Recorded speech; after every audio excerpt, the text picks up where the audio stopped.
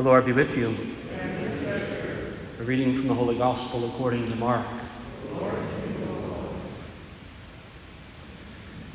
Then they came to Capernaum, and on the Sabbath Jesus entered the synagogue and taught. The people were astonished at his teaching, for he taught them as one having authority and not as the scribes. In their synagogue was a man with an unclean spirit. He cried out, "What have you to do with us, Jesus of Nazareth?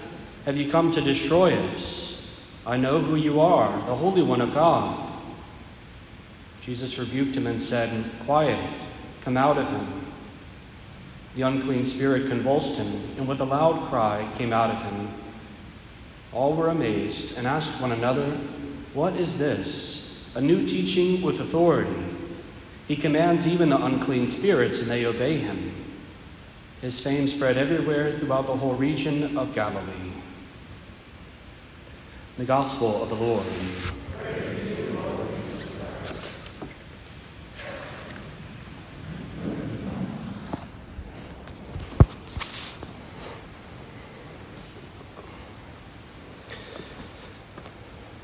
The city of Corinth was a rather prosperous place.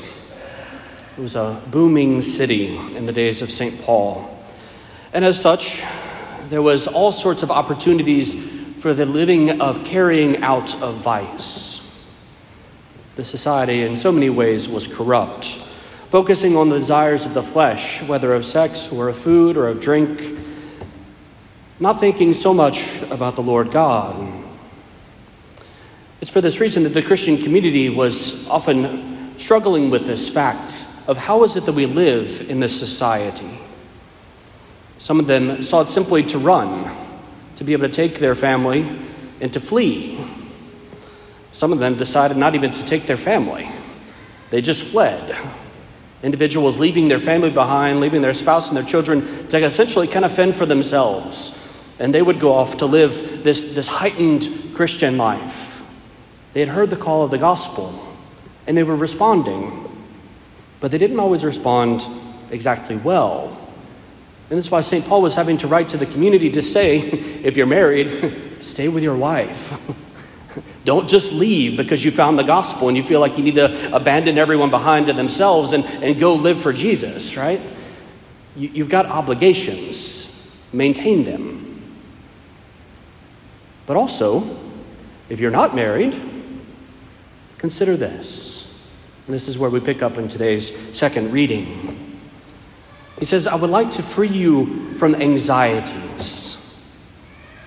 I would like to free you from anxieties. That right there should be our vocations pitch in the diocese. You want freedom from anxiety? We've got a plan for you. Huh? Obviously, St. Paul didn't have to deal with diocesan protocols and red tape, but that's a whole different discussion. But there's this fact that St. Paul begins this reflection about the concerns of the human heart. That the married person is necessarily, and rightly so, concerned about their spouse, concerned about their children, concerned about the worldly welfare. Very often I'm reminded of this fact whenever people come and express their concerns, and I'm responding to their concerns and realize their concern isn't really for themselves, it's for their kids, it's for their grandkids. One is concerned about the others to whom they are necessarily tied. But then opposite this, there are those, St. Paul says, who are unmarried, who can be concerned solely with the things of the Lord. Not to be necessarily bound to an individual family, but to be at the service of something larger. Celibacy, virginity.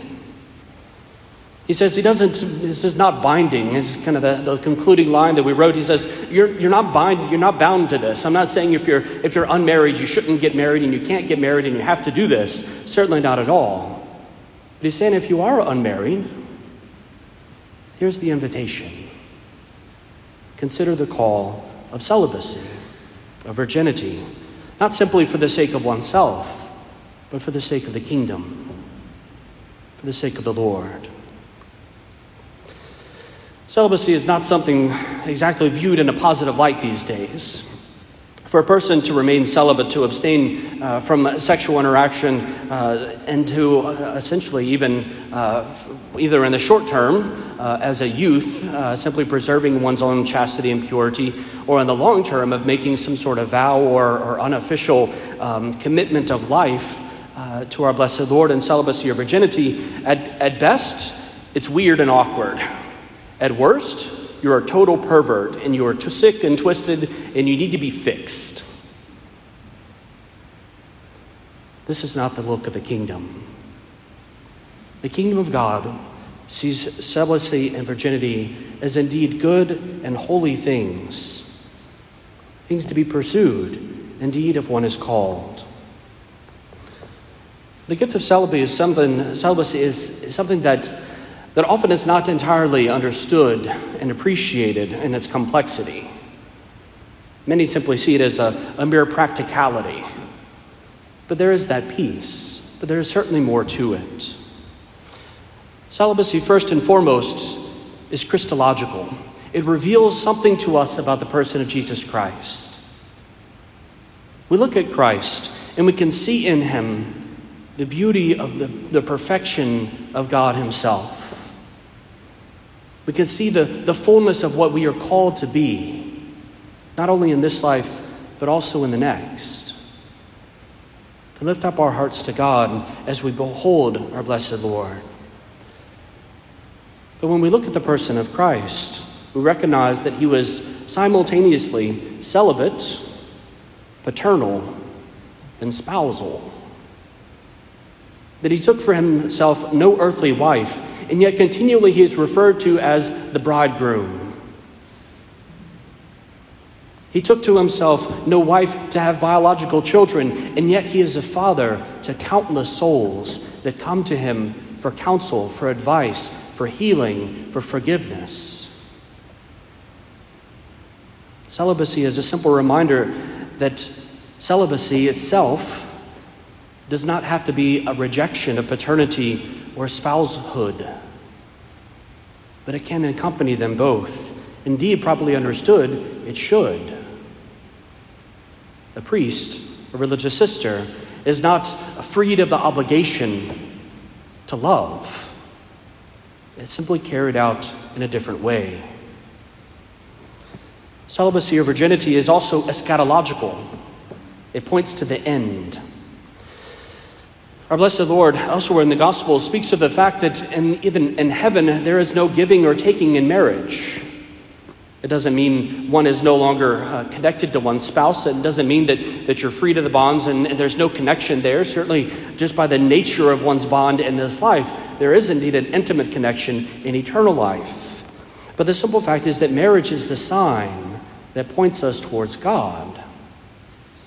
And celibacy is a reminder to us that God in heaven, that we are indeed wholly and individually offered to him.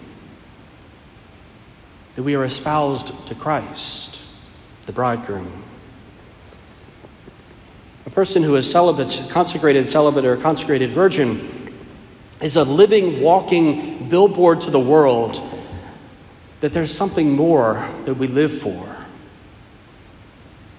The simple fact of having renounced marriage means that there's something else. There's something beyond. That if this life was all there was, renouncing marriage would be foolish. Why deny oneself the gift of family life? But this is not the case. Celibacy points us to the fact of the kingdom of heaven, where we will be consumed by Christ and in Christ with Christ. Thirdly, there is that practical aspect of the gift of celibacy, availability to the church. This is the one that most people think of. Well, Father's really busy, so he needs to basically just be freed up for the time, right? Indeed, there is truth to this. But it's not just that kind of a mere practicality of the time. It's the willingness of the openness of the human heart. I'm reminded of there's basically a poem from Catherine Doherty called "What is a Priest?" And she writes about the reality of the priesthood. She had a great love for the priesthood. And one of the lines that speaks in that particular poem is the fact that the heart of the priest is open so that all might pass through. The heart of the priest is open so that all might pass through.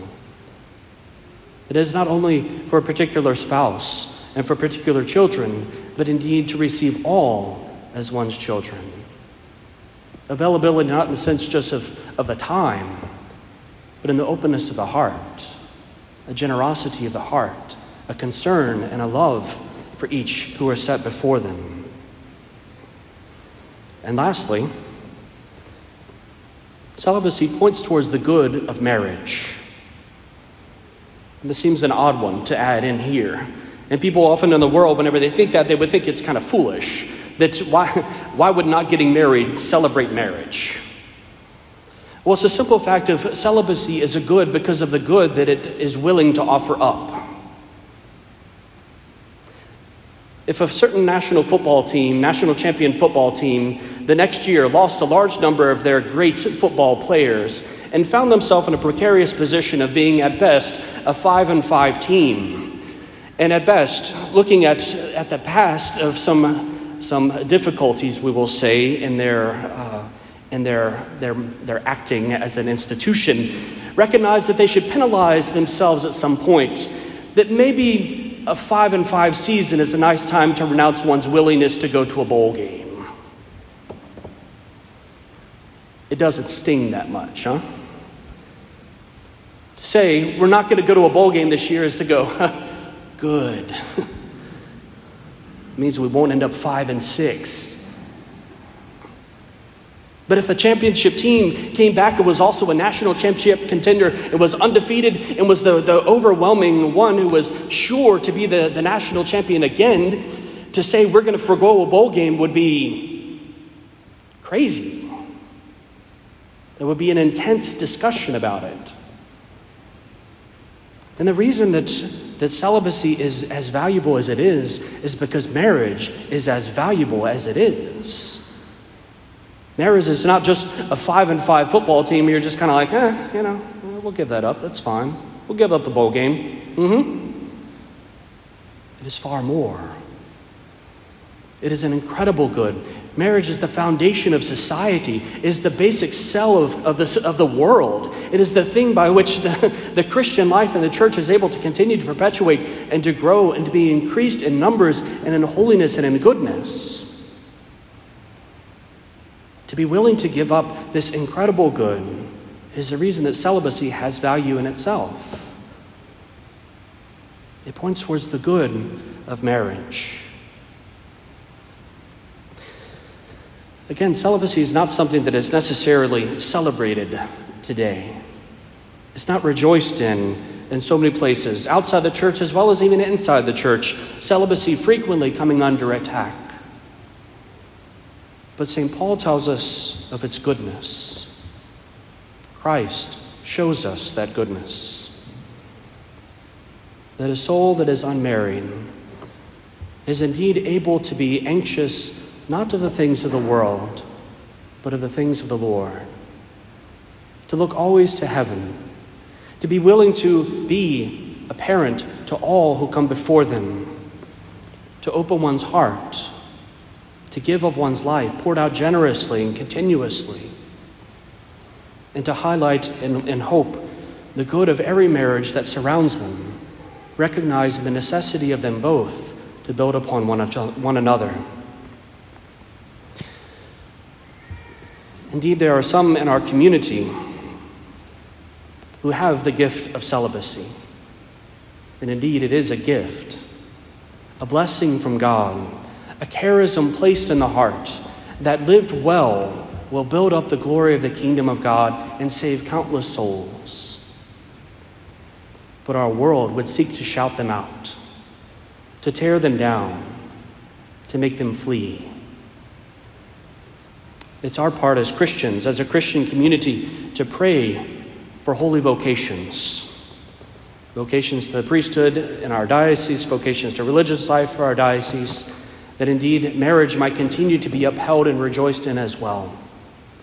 And so as we offer this Holy Mass, we give thanks to God for for the gift of so many prophets, in a sense, as our readings speak today, raised up from our own families. Individuals who are able to raise up to be able to dedicate themselves to the Lord and service to the Christian community.